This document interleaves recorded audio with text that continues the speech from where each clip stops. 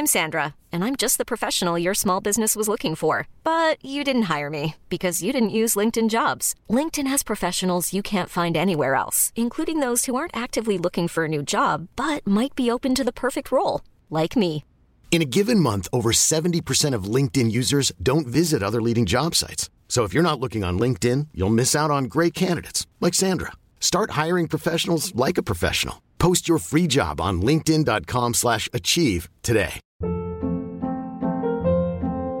Hold up. What was that? Boring. No flavor. That was as bad as those leftovers you ate all week. Keke Palmer here, and it's time to say hello to something fresh and guilt-free. Hello Fresh. Jazz up dinner with pecan-crusted chicken or garlic butter shrimp scampi. Now that's music to my mouth. Hello Fresh. Let's get this dinner party started. Discover all the delicious possibilities at hellofresh.com. Wow. Nice. Yeah. What you're hearing are the sounds of people everywhere putting on Bombas socks, underwear, and T-shirts made from absurdly soft materials that feel like plush clouds. Yeah, that plush. And the best part? For every item you purchase, Bombas donates another to someone facing homelessness. Bombas. Big comfort for everyone. Go to bombas.com/ACAST and use code ACAST for 20% off your first purchase. That's bombas.com/ACAST. Code ACAST.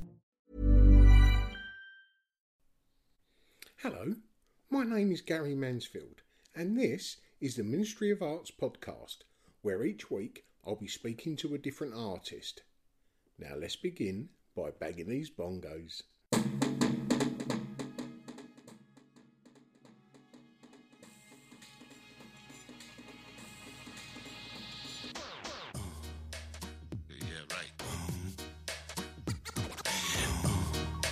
Crazy. Hello, and welcome to episode 200. 200! My God, who'd have thought all that time ago, when I was sat in the Brompton Cemetery with good old Dougie Fields for episode 1, who has since passed on to that little gallery up in the sky, that 4 years later I'll be saying hello and welcome to episode 200. And I reckon I'm real close to getting the hang of this shit. Well, in that time we've chatted to the good, the bad and the ugly, and you can decide who's who. I was looking at some notes recently that I made just prior to starting the podcast, what I wanted it to be, sort of like my own little manifesto. And although I'll go into this more when I do my end of the year rundown episode, but when I started, I wanted this podcast to be full of energy and enthusiasm and appeal to those that have just entered the art world, as well as those that have been in it all of their career. And I wanted the guests to reflect that. And if you've been listening to this podcast for some time, I'm sure that you'll agree that we've done that. I mean, we've had guests that have been in the art world for less than 3 months and are completely unknown. And on the flip side of that, we've had world-renowned artists that have been in this art world for 30, 40, 50 years.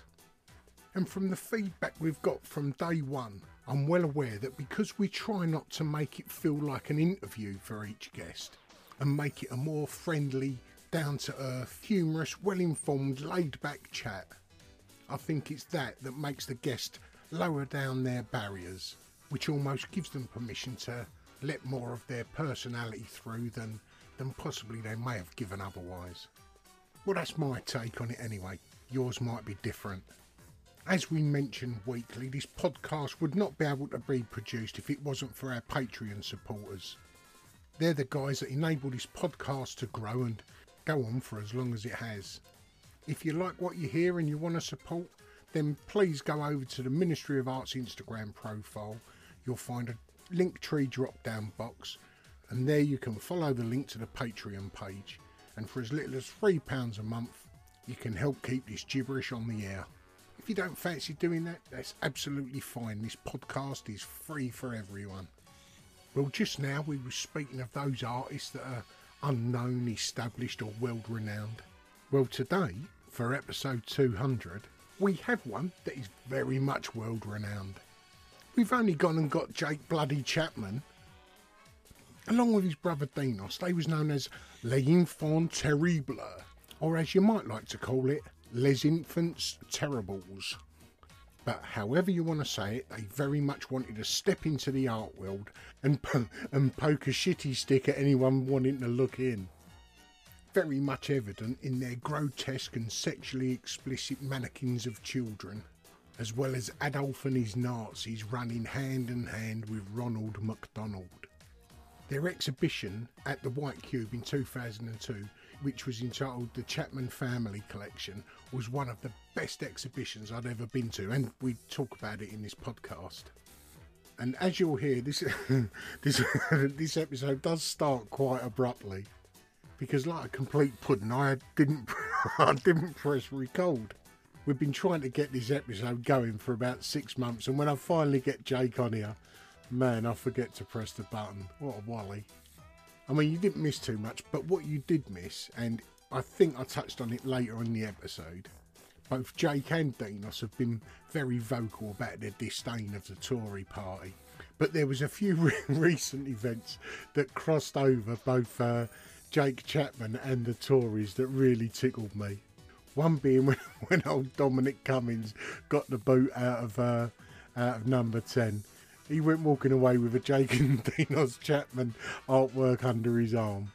A few months ago, at Jake's one-man exhibition, the gallery owner invited David Cameron along, and Jake had taken a photograph of the demon himself in front of one of his artworks. And to top it off, a few days prior to us recording this episode, Richie Sunak mentioned about one of Jake and Dinos' artworks was his favourite. You couldn't fucking make it up.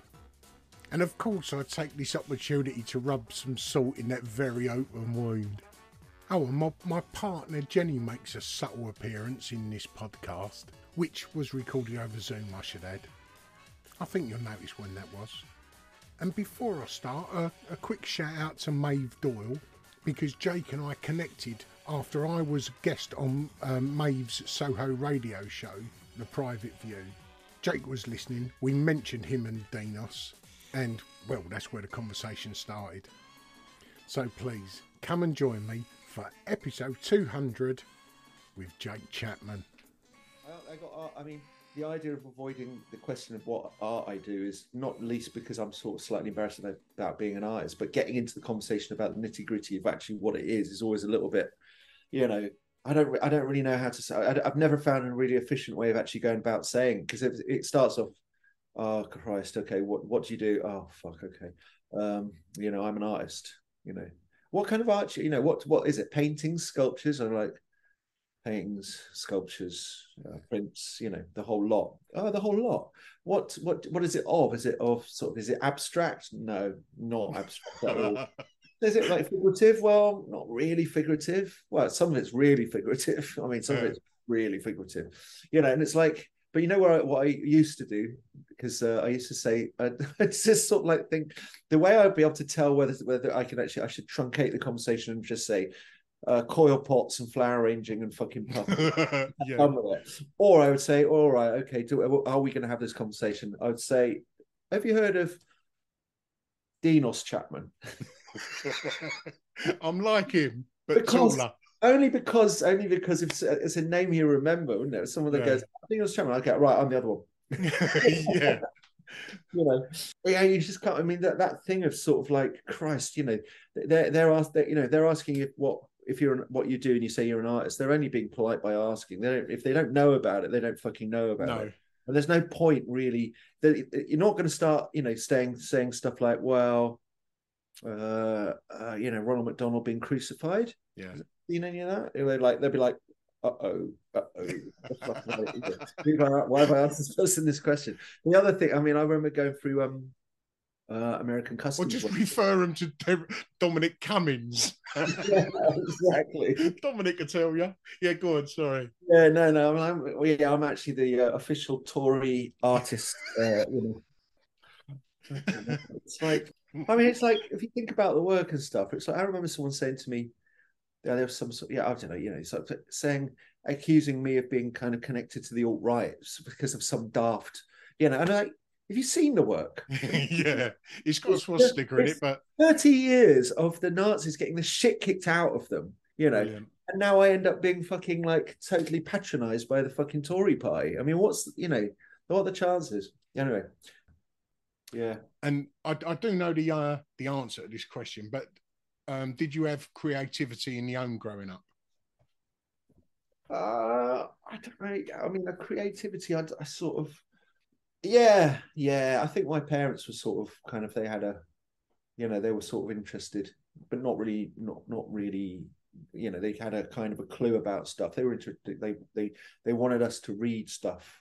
They're sort of like failed fucking, working class immigrant hippies that didn't really quite, make the kind of leap between their background and become middle class. They became half middle class. They became. Can I just show you this? Look, there's my wife. She's sneaking. What are you doing here? She's sneaking in. She's trying to sneak into the bedroom unnoticed. Get her back in. She's gone. Let me say hello. She's trying to sneak into the bedroom unnoticed to grab something next to me, and she was like kneeling on the floor, going along on her hands and knees. That's terrible. Yeah, so I just thought I'd grass her up. Yeah, sorry, mate. Go on. That is brilliant. That's brilliant.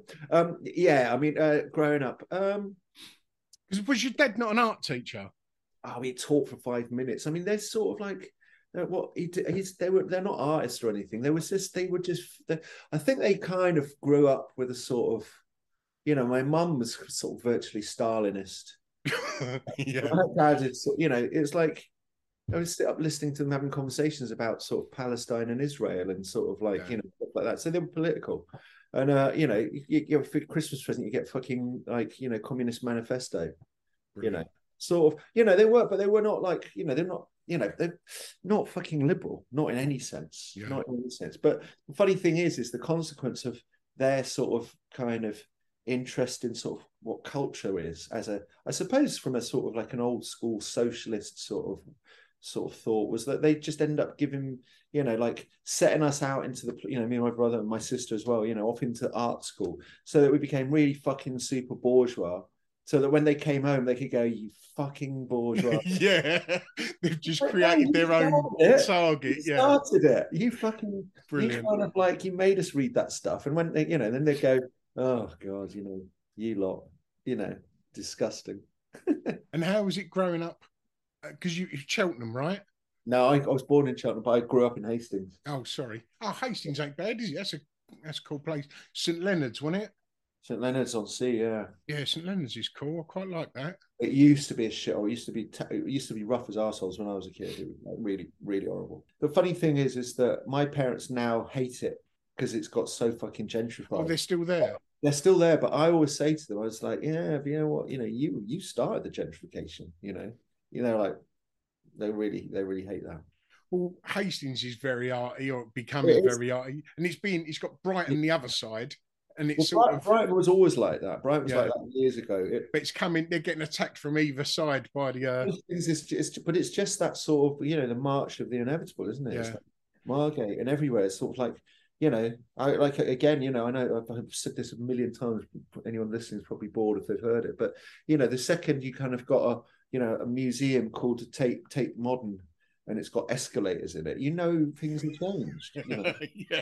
It's like that's a literal turbine factory with escalators for people to just stand on and go and look at art. That's kind of like that's the epitome. That's the anecdotal kind of fucking icon for gentrification. It's like the London powerhouse is now fucking driven by sort of art, and I guess that just seeps in everywhere. It's become the kind of it's the sort of service industry now, isn't it, really, I suppose.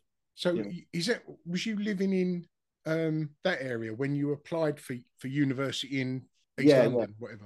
Yeah. And where did Dinos go at that time? He's like 5 years older than me, so we went to Ravens. I'm going to say Ravens. I don't want to say Ravensbrück because I think that's a concentration camp. I think it is, actually. So when did you decide to work as one? We both ended up at Royal College at the same time. He was He was in the painting and I was in sculpture. I hated it. I don't know. I don't think he liked it. I think he just got on with what he was doing. I just spent 2 years dragging my feet and trying to have arguments with every single tutor that I could have. Only because it was kind of suddenly the idea of what an education was. Yeah, the idea of going to this place that was just, all it was like a finishing school, really. It was like the idea that what you did was you kind of like by osmosis, you became great just by being in the same studio that some other sort of, ancestor, ancestral genius. It was kind of stagnated into this sort of English conservatism, and I just got there. I mean, it was nice things about it, but I am a bit mean about when I speak about it, but it was sort of, it was just sort of, it was a difficult place to be in if you didn't want to do anything other than make sculpture that took 4 men to lift. And that's how, like this kind of real, sort of, intransigent sort of English notion of art as being sort of, especially in the sculpture school, because it was kind of like, if you weren't dragging your knuckles, you weren't a sculptor. Yeah. And it was kind of, so I spent two years trying to, having arguments about why a piece of writing stuck on a wall what didn't constitute a kind of a sculpture, and because I became sort of like institutionally sort of obsessed in terms of sort of finding out the dynamics of what was possible in that location, because that was the thing that obsessed me. I'd sort of walk around recording my footsteps and stuff like that, and just absolutely sort of focused on annoying my tutors, because that for me was the most sort of there was no, you couldn't, that was the most relevant thing, really. That sort of, that kind of parochial hatred was really the drive, for me. And I think that was kind of legitimate. And then at the end of that, we left. And I think that by that time, Dinos was already working for Gilbert and George. He'd been working part-time for quite a long time. And I worked there for a bit as well. But I think, the thing is that I think that, there was no convergence while we were at Royal College. He did his thing, I did mine. Yeah. And I think when we left, I guess being spat out of a place like the Royal College is like, it's a bit of a shock, really. Because I was also, at that time, I was still living in Upton Park after leaving Northeast London, so I still had my flat there. So I'd get on the train at Upton Park, get out at South Ken. And that journey every day was like some emotional fucking, like, it was like a socioeconomic sort of like travel through time. I get in the dark ages and get out at this horrific, and I'd come out of this place, like look at the kind of, just be like, fuck South Kensington and its kind of glory and its kind of money and stuff.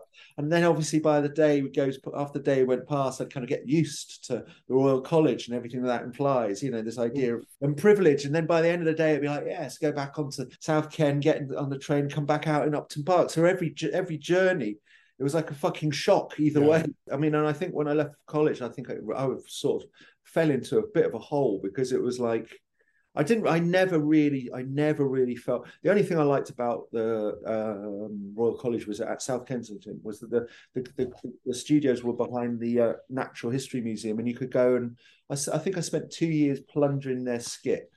Brilliant. And just finding stuff, and I had it in my studio, and then I'd chuck it back in their skip, so I'd just borrow it.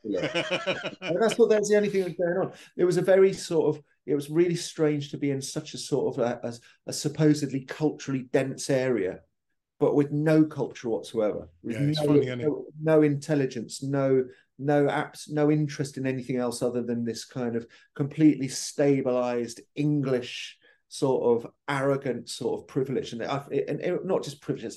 I don't mean it like white. I just mean this idea that it was kind of it believed in itself, and it had that sort of, that sort of, that the Royal College had this idea that what it was exceptionalized the individual, like everyone was a kind of like a neoliberal hero there because they had this competitive spirit, and it was like really sort of quite awful, and so anyway, when we left that, I think that me and Dinos were talking about the work it was more interesting what we were talking about than making our own work. And I think that's, I think going at the Royal College, I didn't come out sort of I came out writing more than anything. I wrote loads when I was at college. I mean, I've always written, but I wrote loads when I was at college. That was pretty much the thing I did.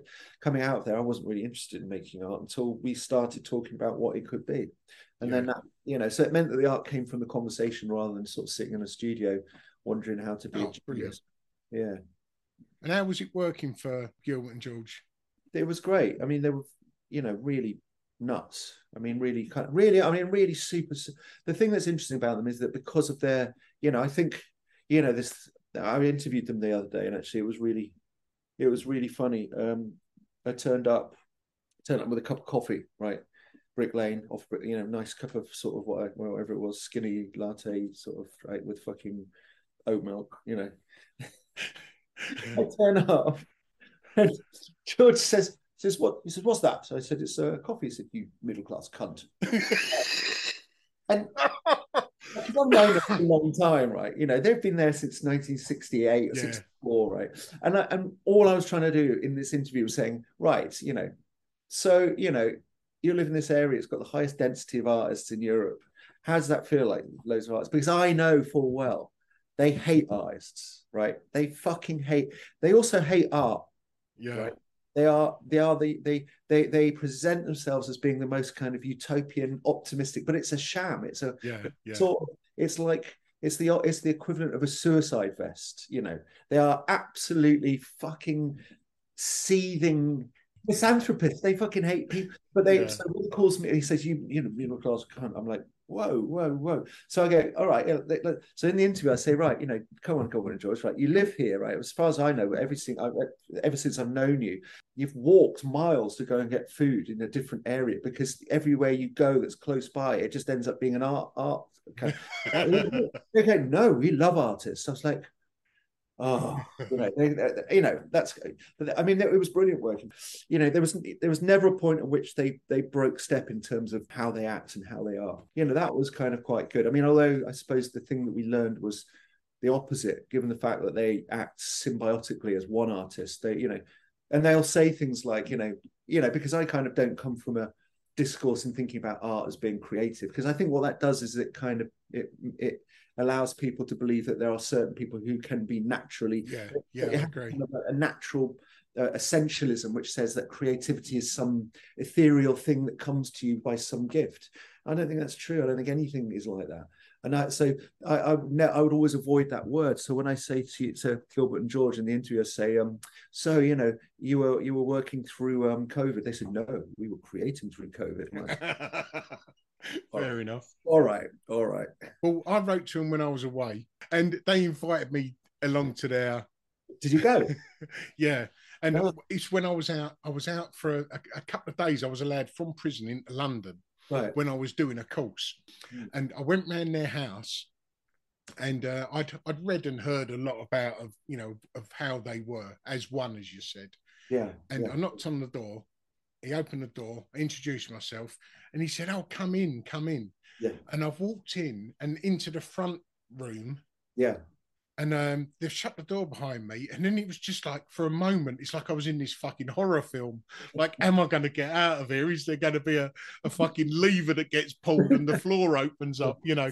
Because it was really strange. I mean, I loved them. I loved them to bits, but it was just so bizarre being around that, you know? Yeah, it's I mean, again, sort of talking to them the other day, it was like, you know, I had a whole load of questions and I wanted to talk to them about stuff. I wanted to be a bit agile about talking about but everything is, you know, it's like there's no deviation from the script. It really is interesting because they say stuff like, you know, we want our art for all, we want it for everyone.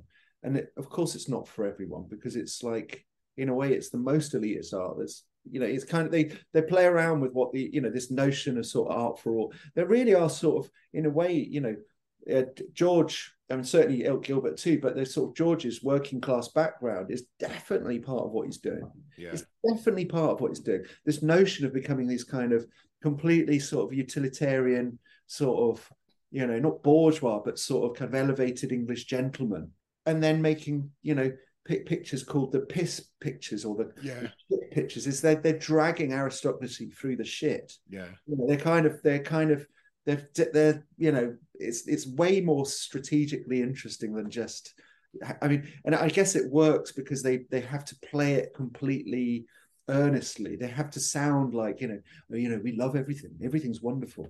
It's wonderful. All these artists and everyone's wonderful. It's like, and really they're vicious. There's a viciousness. Would you think Jake and Dinos took any of that ethos with them? Oh, fuck. Yeah, absolutely. Christ, it was a masterclass. Is it those that made you decide to want to work together? I think they made it possible. I think they made it kind of, I mean, I was in my sort of infancy at art school. I was interested in sort of people like art and language that had groups of people that were spread from sort of 2 to 50. So the idea of sort of people working together, it wasn't so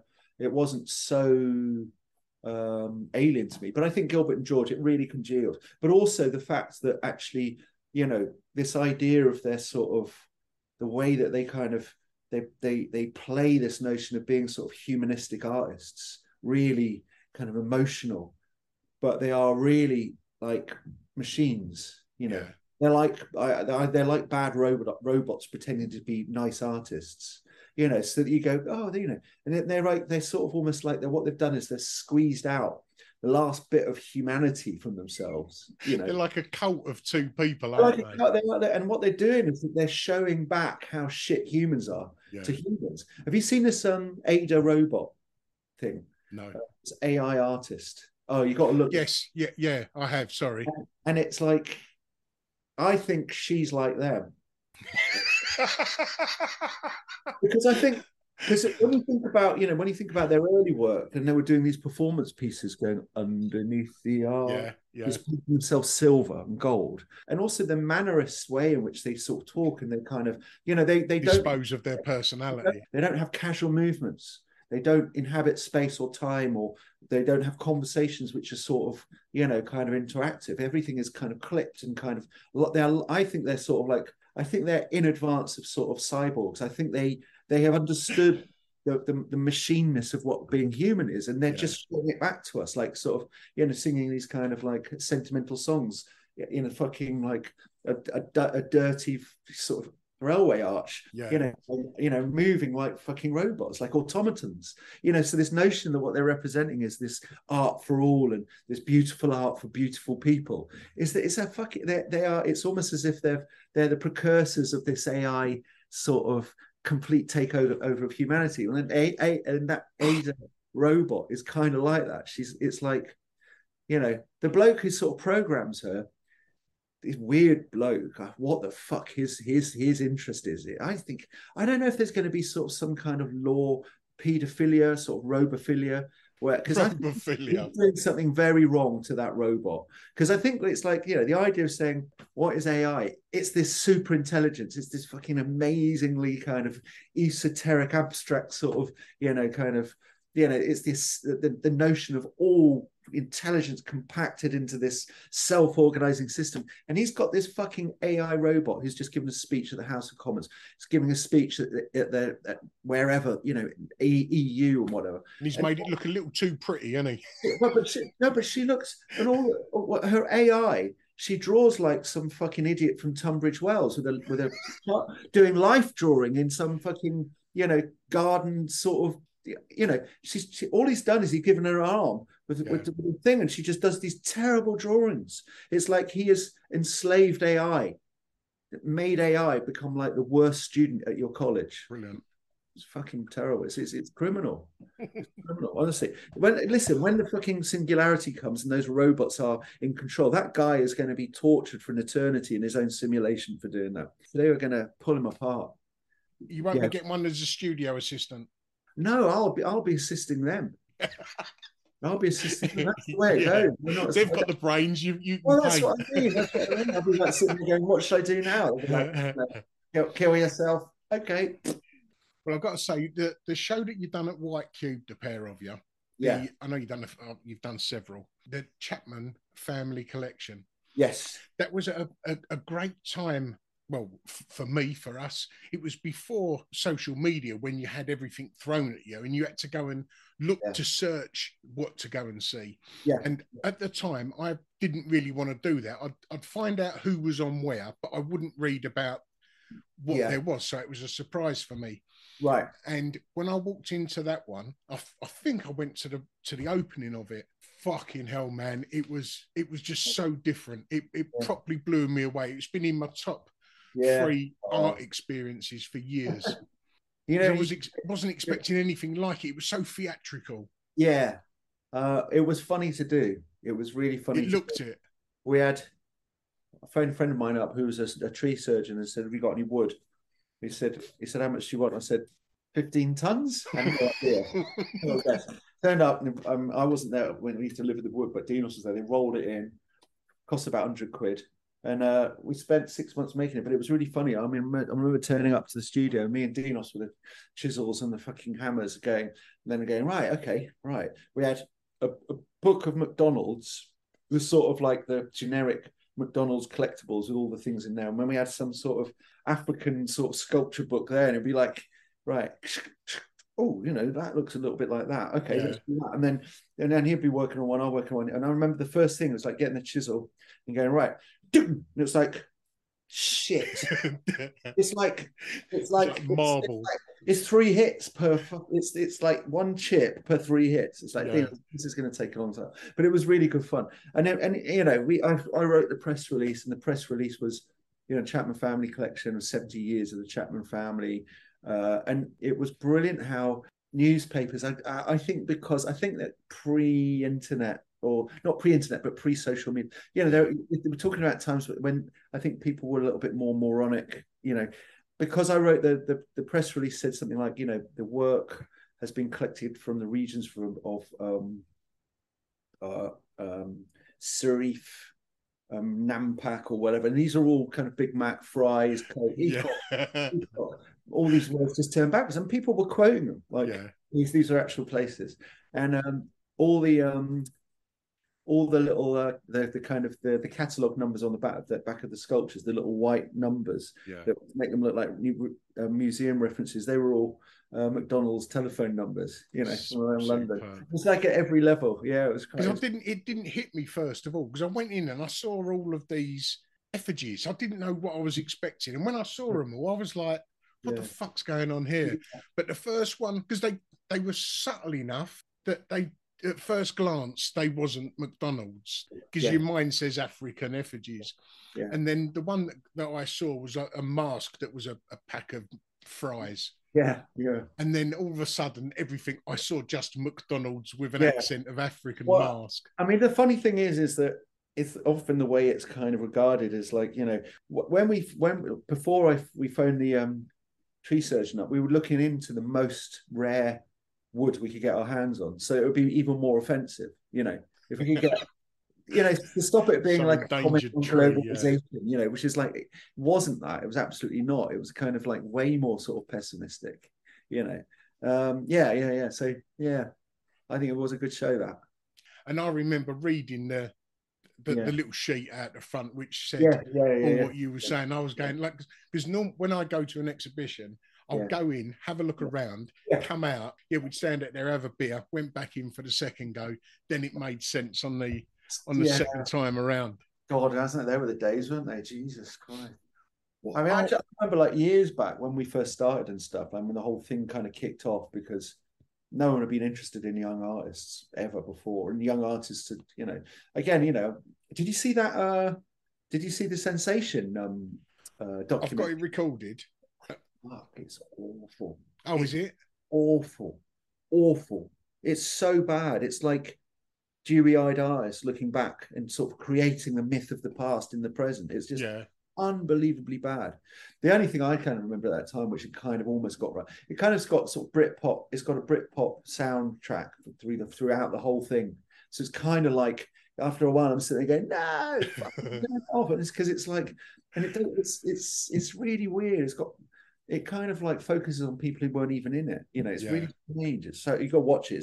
It's so bad. But the only thing I was going to say is that I do remember that there was a thing that, that if you did shows and stuff, it was like one of the most important things was to have like a little label for which sort of alcohol sponsor you'd got sponsored from. Otherwise, people wouldn't come.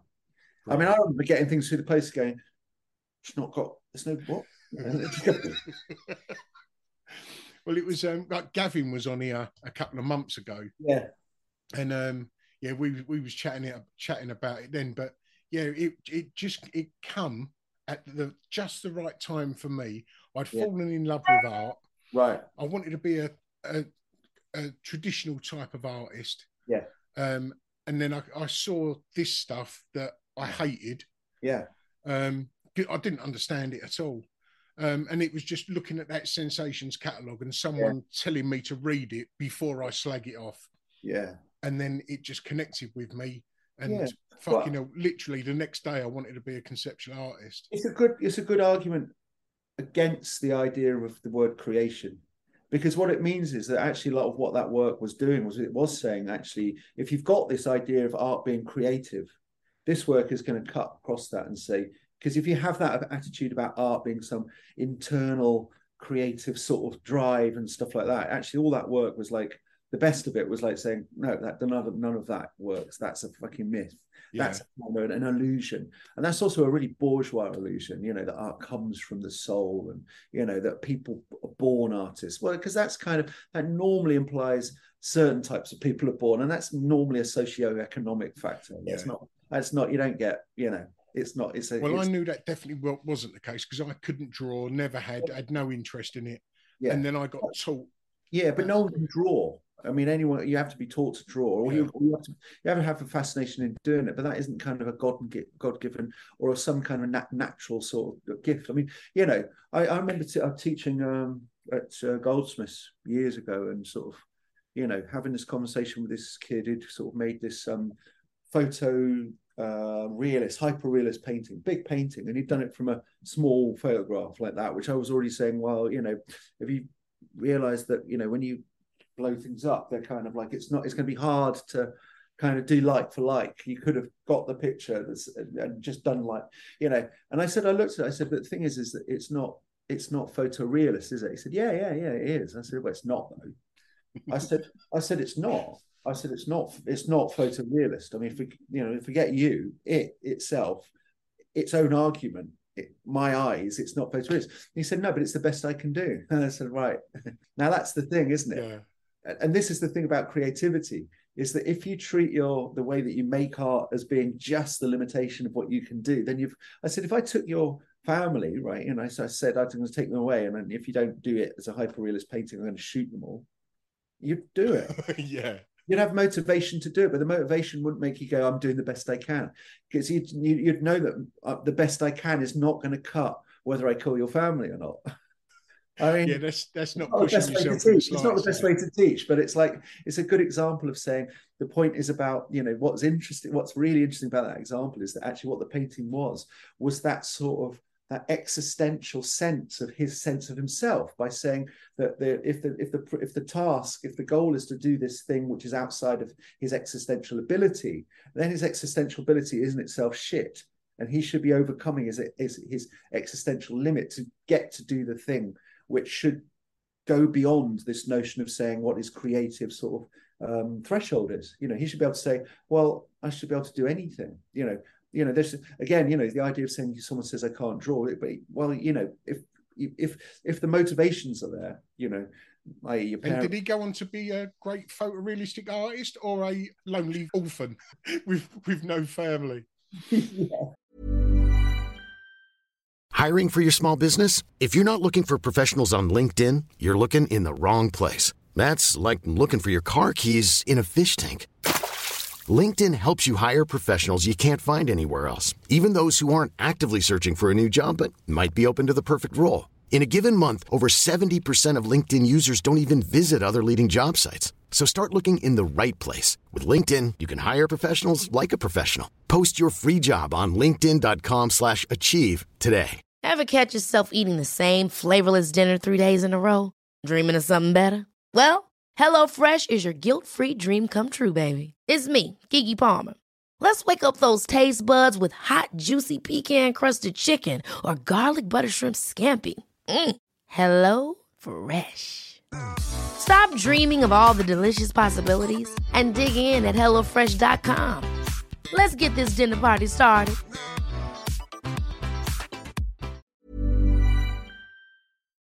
But yeah, it is that thing inside. It's that drive, isn't it? Well, I think it's the idea of sort of, it's a really interesting sort of, if you think about sort of like, East-West sort of arguments that used to sort of prevail about sort of things like, like a Western virtuoso violinist would play something with soul and beauty and some kind of profound sort of sublime sort of meaning to it. And an Eastern violinist like virtuoso would just play it like a fucking robot, so much better. And the way that argument would pan out is because people say, yeah, but that's because they have no souls. They're just learning it. And it's actually, what it is that it's kind of this argument for being slightly shit. It's like saying, but that's the soul. The soul is something inaccurate. It's an approximation of stuff, and that's its beauty. It's like Susan Boyle. Fucking I mean, you know what I mean? It's kind of like, it's like this idea that there's some kind of beauty in this existential sort of inaccuracy. I was going to say, saying that about the East and West will bring me on to the next bit. Yeah, go on. I stepped out of the art world for a few years in between leaving. I started an MA and pulled out of it because we started a family and I had to get a job. So I had nothing to do with the art world for a few years. I was in the West End one day and I knew that White Cube had opened up Mason's Yard, but I'd not been there and I didn't even know where it was. So I thought, I'll go and have a look to see what's there. I saw their gallery, walked in, went downstairs. Yous were on, and it was the if Hitler was a hippie, and again, fucking hell, that switched every button. Well, it was called fucking hell, wasn't it? That sculpture. Brilliant. Because that's what people said when they saw it. Yeah. The worlds that you created. You get lost in them for hours. Yeah. But it was when I saw what you'd done to the Hitler things, paintings, that really did connect. I'd say if I'm looking back on the stuff, I think they're some of my favorite, only because they're such weird things. I mean, what the amazing thing is that, I mean, there are so many funny sort of anecdotal sort of stories about all of that stuff, about kind of death threats from sort of like, Is that what you got?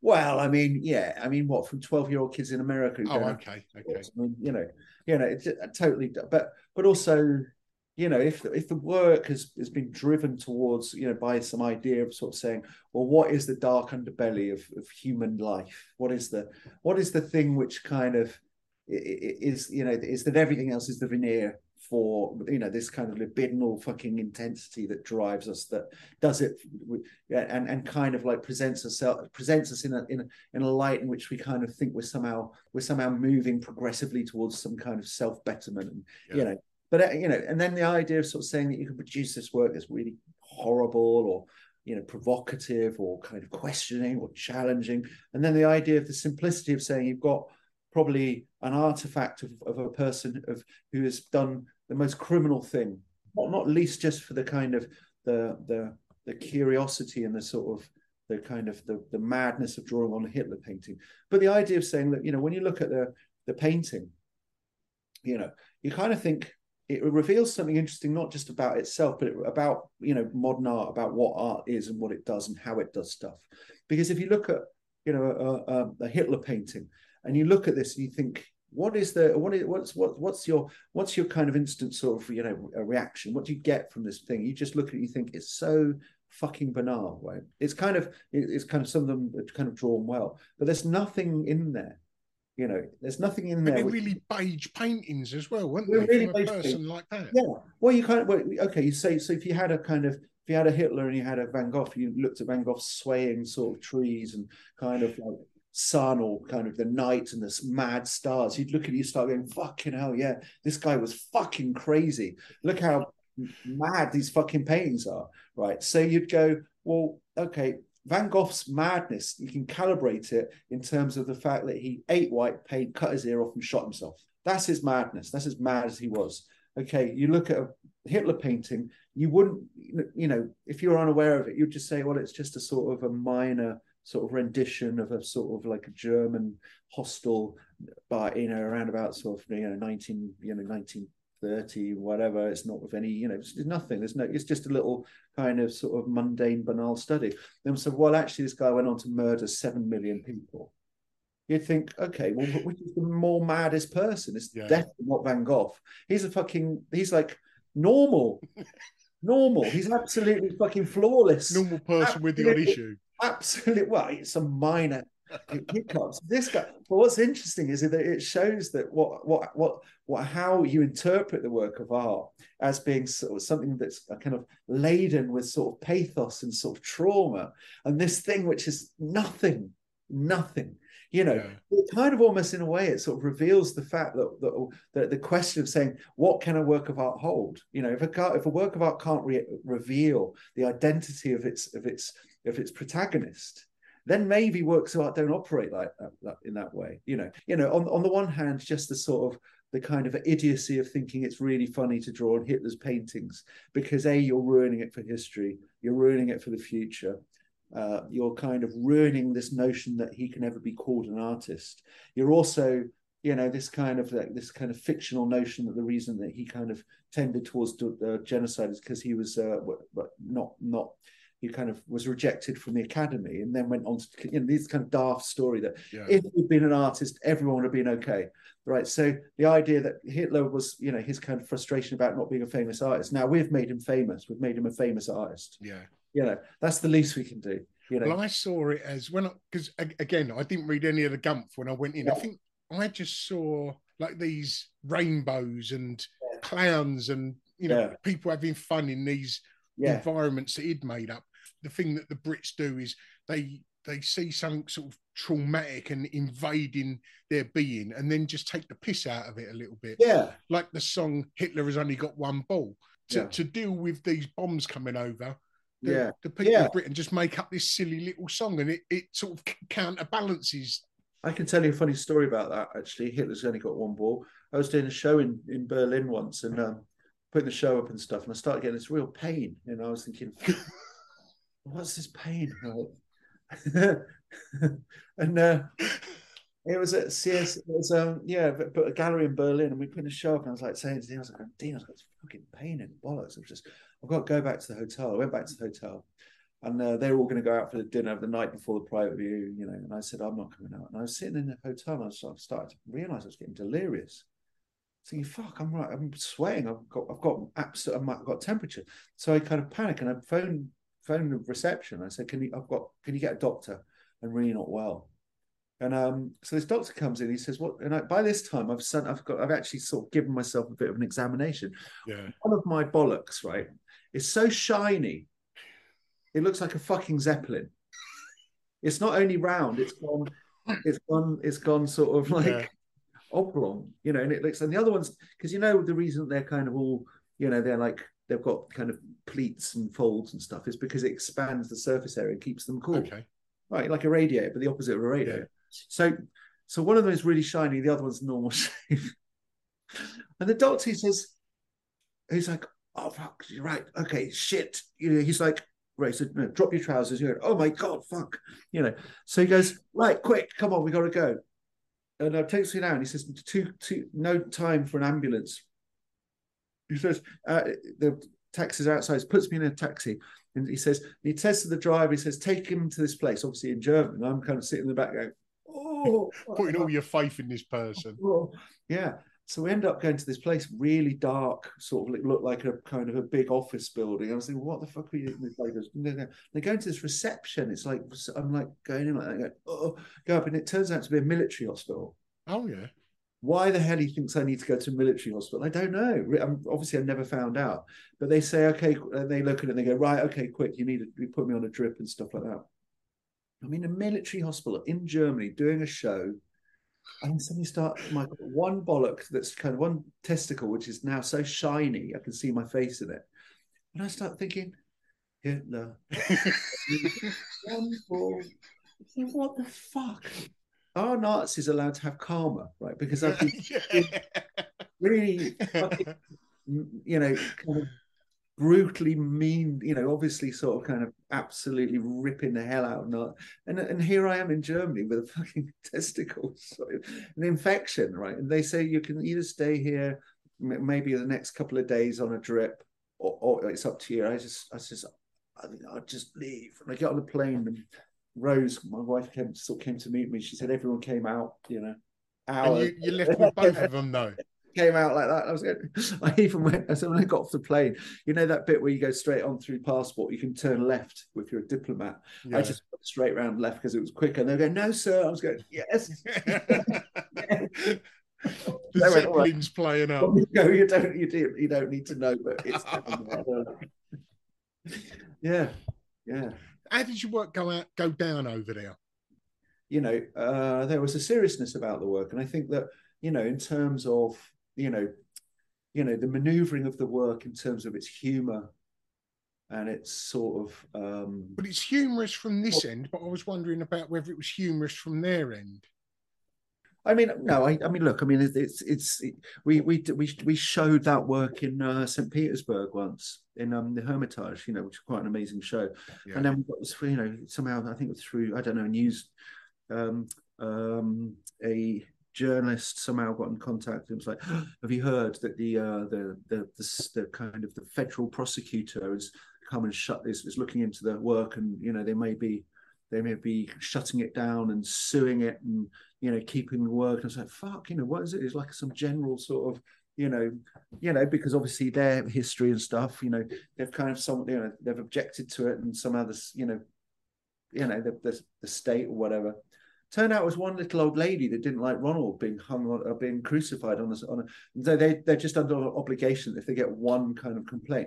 So that's the thing about Germany, is that it's obviously, you know, you're probably dealing with a higher grade of discursive sort of understanding of what the fuck's we're doing, rather than doing it here where people go, you know, it's sort of like, you know, they're probably, I kind of imagine, because they've been through the kind of the self-examination that they're, you know, of course you're going to get people who are conservatively kind of phobic about even considering it, because of course it brings up sort of issues about, you know, their past and stuff, but their past is our past, you know. Yeah. I mean, one of the things that you know, you think about, you know, I heard this statistic that's recently came out that apparently the Dutch were the worst people for handing over Jews.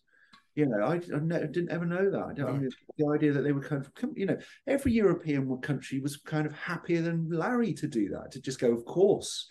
You know, because of course at that time anti-Semitism was kind of was not just a German issue. It was kind of it was European. And you kind of think, imagine if the Germans got to Britain. I mean, the English would be queuing up to tell on people. They'd be telling, you know, it would start with, I don't know, it would start with sort of, you know, people with limps. You know, it would go all the way down. You know, honestly, there'd be no one left. The English would be the worst. You know, so the notion that the English have got some sort of moral high ground, it doesn't. I mean, we were turning boats of Jewish people back in the Second World War. So, I mean, I don't want to get into the war conversation, but, you know, you kind of think, you know, it's not a national problem. I mean, especially now, Jesus Christ. Yeah. I mean, the move to the right.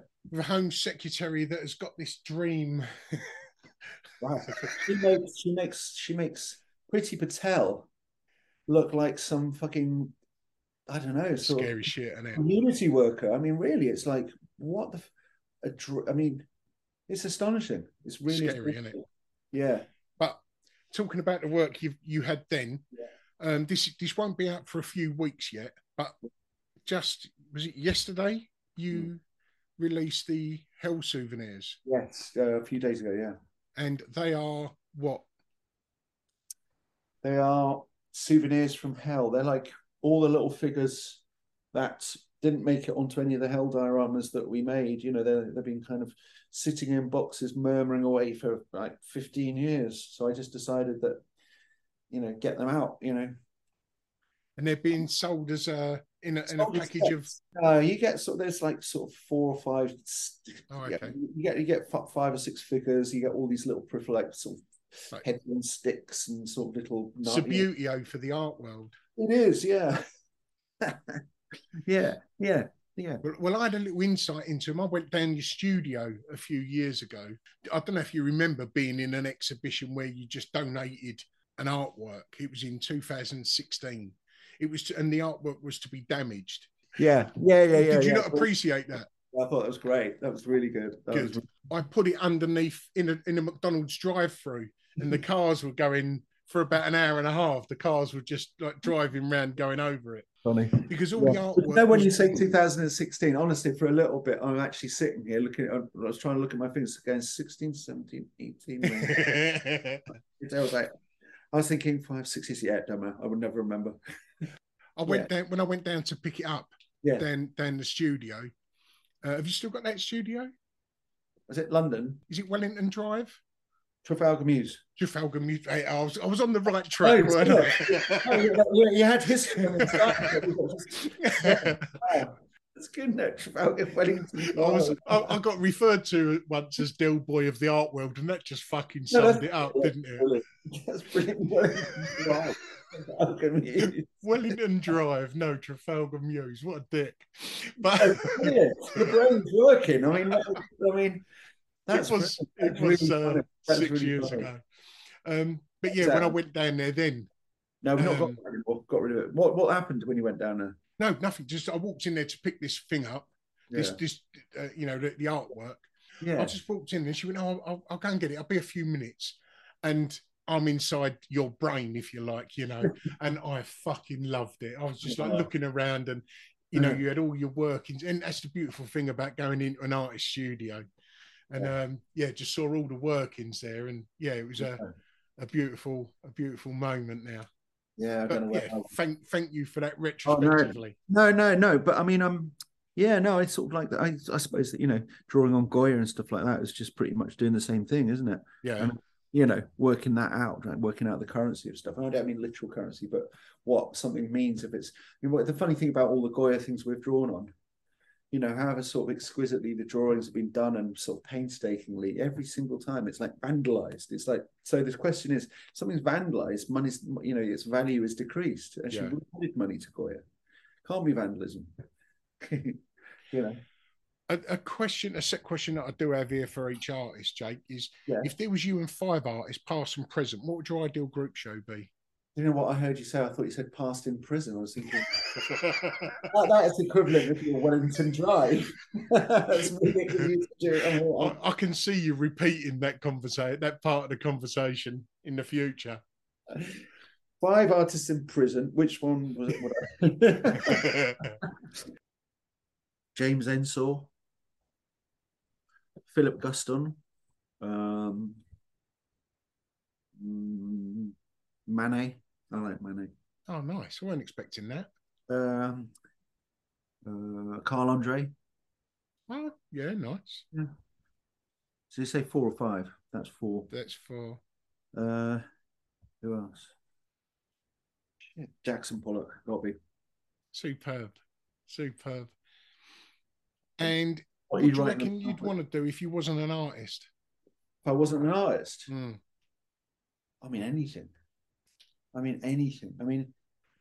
it's like being an artist for me was never, and I think for a lot of artists of that generation, I don't think being an artist meant money, but it became making money after a while, because if you think about the YBA thing, the thing that they missed in that program, I think I spent about 8 hours talking to them about it. And I'm not that I should be the person to say it, but it's like it happened because of neoliberalism. It happened because there was an upsurge in financial services in this country, like a shift from sort of, paying people to work and having an industry to just simple financial speculation. And the money that suddenly started exploding in this country then sort of kind of ignited this cultural explosion, because there was a surplus amount of money for some things like art to suddenly, and so where am I going with that? So the idea of sort of being sort of swept up in that has made me sort of realize in hindsight that actually, having studios with sort of people working in it and kind of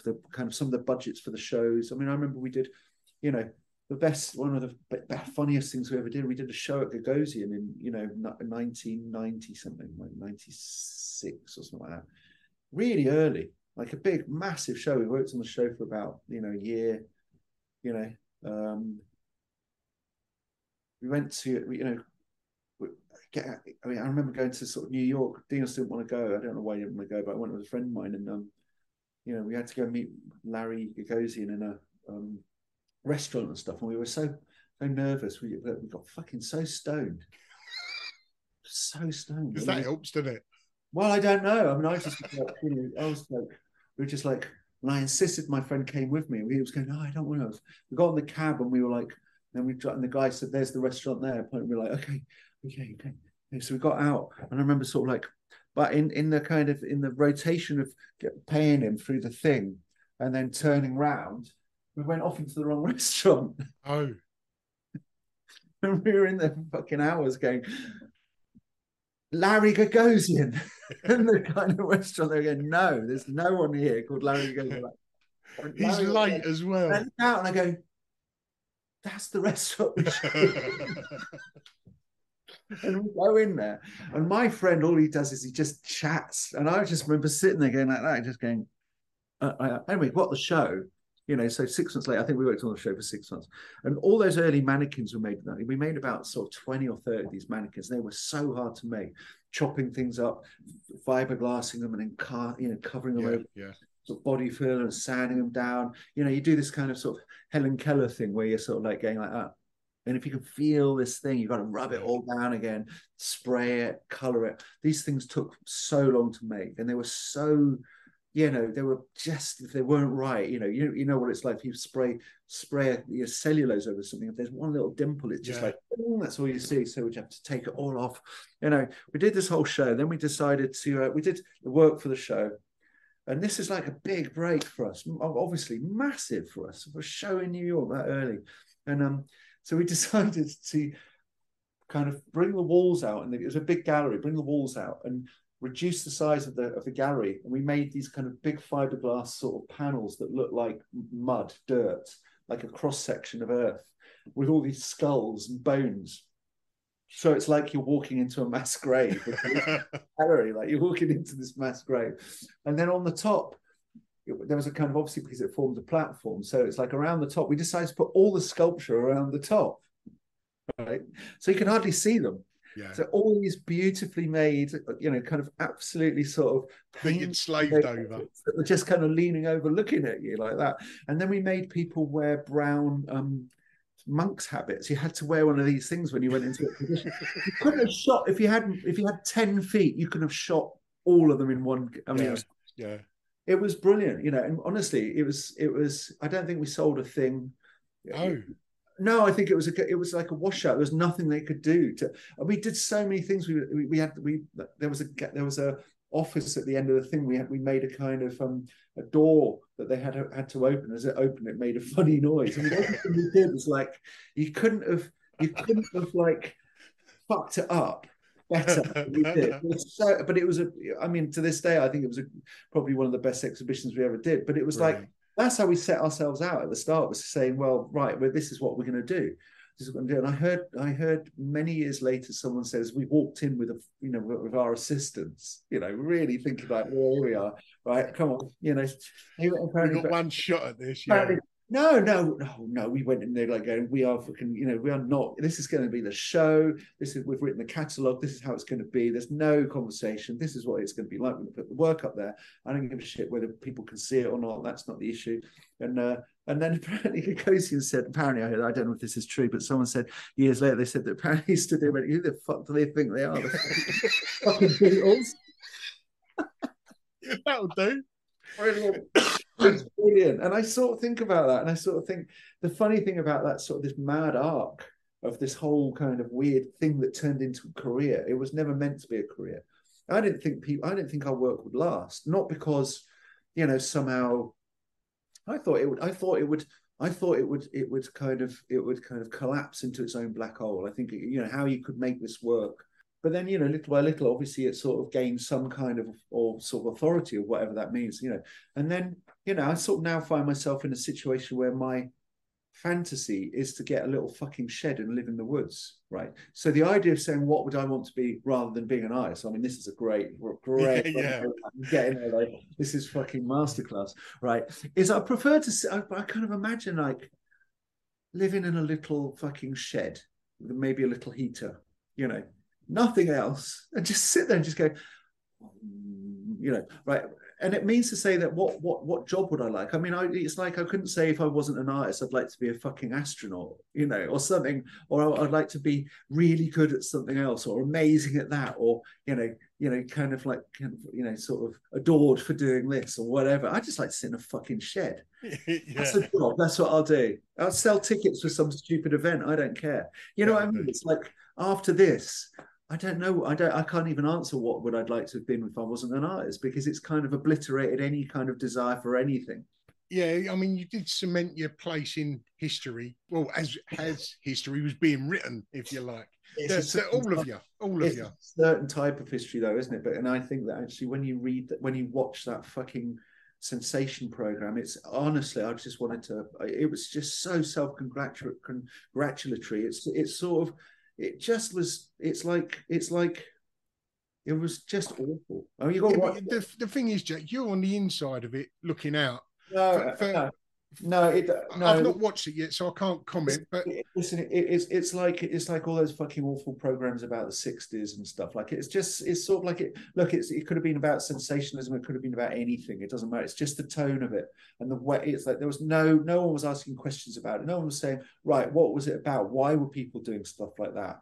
It just said Thatcherism and people being really upset, punk rock, and it was like, fuck off. It was like, in actual fact, even being a person who was involved in it, you know, there are much more kind of critically, you know, important. Obviously, I'm not talking about sort of this. Wasn't expecting an open university sort of, you know, program, but it was such a lightweight.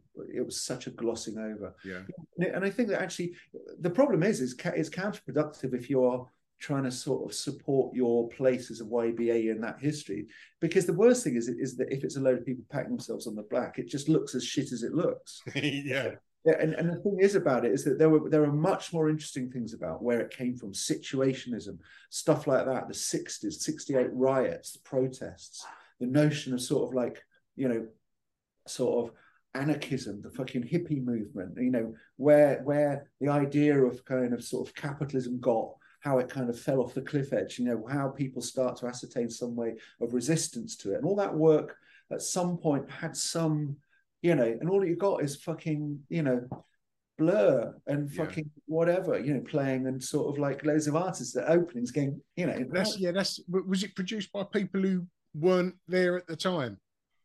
You know, in the 90s, I mean. Yeah, but I think those people could be making a documentary about fucking sort of the IRA, and they would have made it about parties and fucking, you know, honestly, it was like, hey, the IRA. Yeah.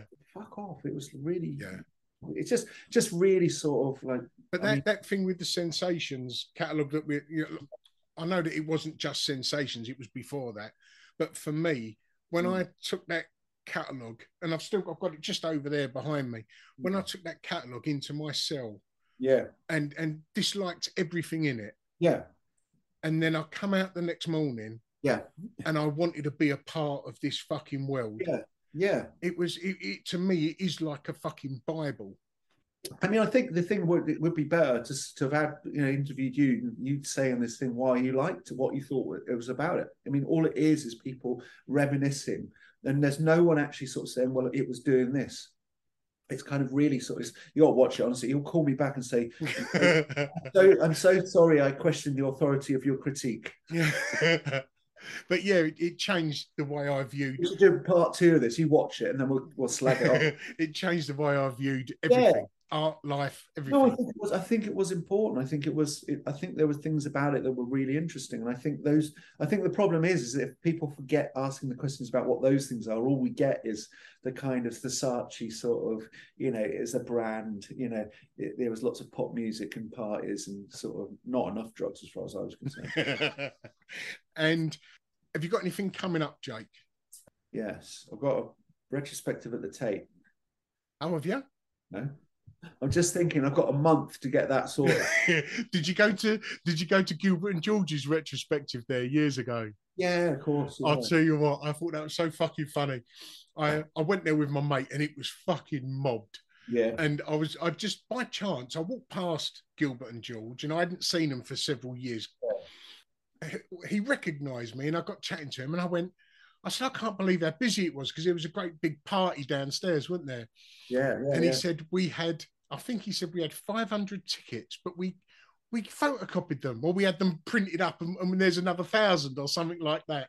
And he was telling us this story how he'd had his own tickets printed up. It was fucking brilliant. Oh, good. The Hell Souvenir, by the time this comes out, I mean, they've probably all gone anyway, haven't they already? No, it's limitless. Oh, is it? Oh, okay. Hell is infinity. Hell is kind of beyond time, isn't it? Of course. You can't. There's no limit to. It's not. Hell doesn't end. And where can they get them from? When someone phoned up and they said, "Have you heard that? Like the Montmartre fire?" Honestly, when we heard that hell was it, and the journalist phoned up and she said, "Is it true the hell's on fire?" Rolling around on the floor going. And was it used that remade Tracy's tent? Yeah, I thought it was a proper, because she didn't want to remake it, did she? But to be honest, it wasn't just about Tracy. I mean, I think Tracy was the person that was kind of like widely sort of covered as being a person who was so appalled by the burning of her work, which, I kind of understand. But from our point of view, obviously we're going to go in heavy on anything like that because it's kind of like we're going to, obviously that's kind of our sort of, it's a sort of gravy, isn't it? We're going to love that. But I think the conceptual, wider ranging project was that we wanted to make everything that had burned. So we started with traces, and then after that, we just thought this is just a stupid. Because I saw it, I can't remember where I saw it. Yeah. It was showing somewhere. I don't know where it's been shown. Maybe did you see it in Hastings? Maybe it might have been actually. It may have been. Yeah, I think I think people have sort of. I don't think it wasn't really a personal attack on Tracy, in as much as. I didn't see it as that when I saw it. It's been a personal attack on everyone in terms of the fact that we were going to make everyone's work, which would then have annulled or just sort of cancelled out the kind of the misery and the sentimentality that people were having about their art burning, despite the fact that actually we lost the biggest amount. Yeah. Which we didn't know at the time. We were laughing at everyone else's work. Phone call saying you've just actually got the big Jay Joplin phone from White Cube, and he was like, "We've been up there in the car to watch it burn because it was just up the road from our studio," which is kind of like the karma that getting in a car and driving up. I think that maybe the work wasn't actually even in. Because none of it belonged to you, though, did it? No. It belonged to Saatchi. It was obviously his insurance, but.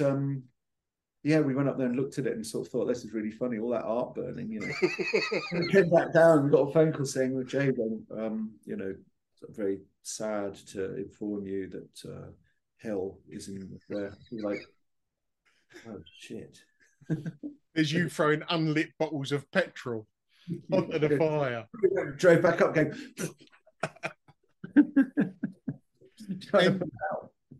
Jake, where can anyone find what you're doing, be it online or social media? On Google, yeah. Just put in www.toryposterboy.com. Yeah. I mean, that was before we started recording. It's funny though, isn't it? It's funny if you think about it. Like all the thing about sort of Cameron's coming to my exhibition, this fucking Rishi Sunak liking Death's Head, fucking Cummings trying to nick the work from Number 10. It's sort of like what's brilliant about it is they've sort of unwound everything I've been trying to do to them.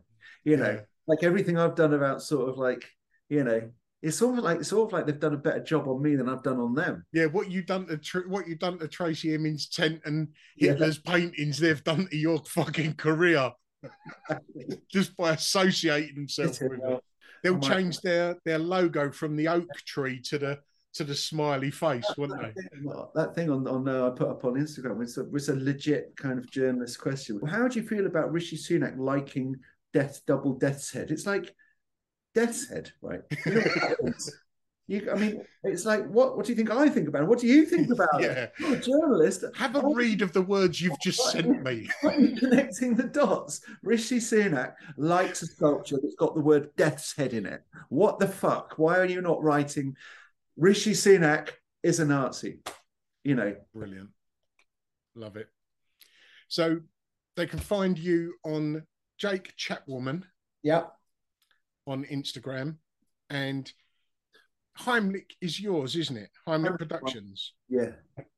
Heimlich.co.uk. That's But Jake and Dinos is up. That's the joint. Okay, mate. Well, thank you for your time. I'm sorry I took up so much of it, but I enjoyed it. We don't talk for hours. Been trying to put this together for a little while. So I'm sorry about it. Just been a bit And just to mention it, that it come about our conversation after a conversation I had with Maeve Doyle about 18 months ago or something, wasn't it? And did you listen to her show?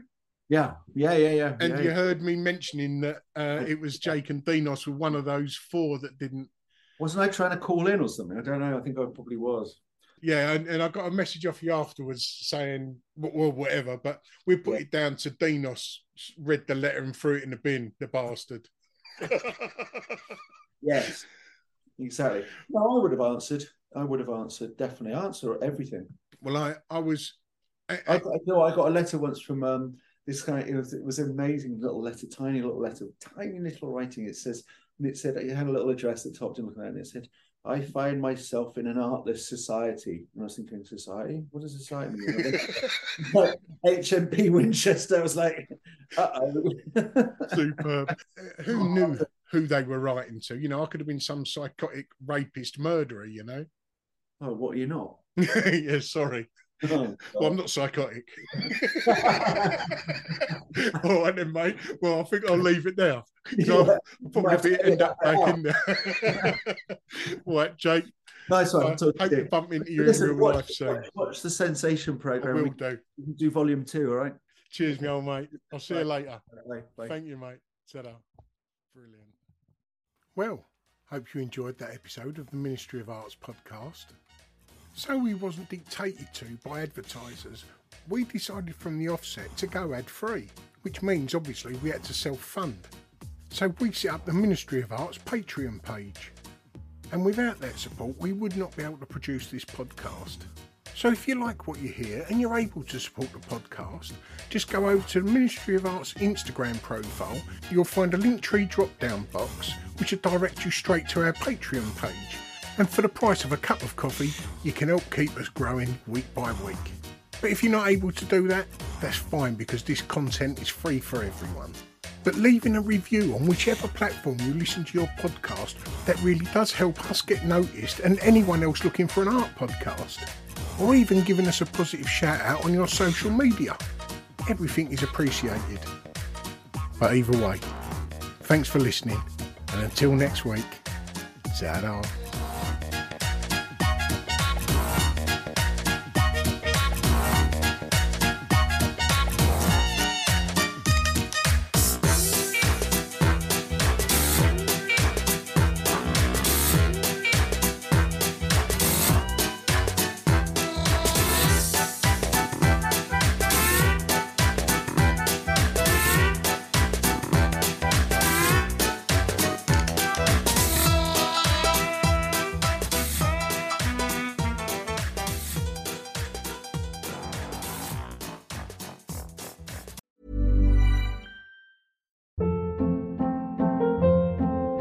Hold up. What was that? Boring. No flavor. That was as bad as those leftovers you ate all week. Keke Palmer here. And it's time to say hello to something fresh and guilt-free. Hello Fresh. Jazz up dinner with pecan-crusted chicken or garlic butter shrimp scampi. Now that's music to my mouth. Hello Fresh. Let's get this dinner party started. Discover all the delicious possibilities at HelloFresh.com.